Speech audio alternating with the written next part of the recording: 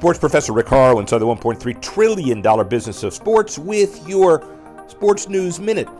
One of the biggest issues of 2021 is clearly Major League Baseball, where it's been, and maybe more importantly, where it's going. A lockout hasn't crippled the sport yet because not a whole lot is done in December and January, but February right around the corner. We'll see what happens. One of the things that would be at risk, and was a great addition in 2021, the Field of Dreams tradition.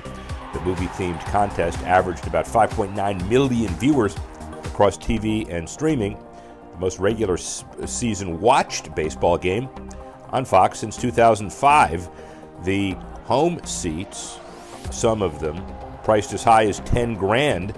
Dyersville, Iowa, by the way, no metropolis, but its population of 4,329 could fill just 8% of the seats at Yankee Stadium. Chicago, Cincinnati square off in the second edition on August 11, 2022. Let's hope baseball is played by then. Sports professor Rick Horrow, Sports News Minute, 2021 retrospective.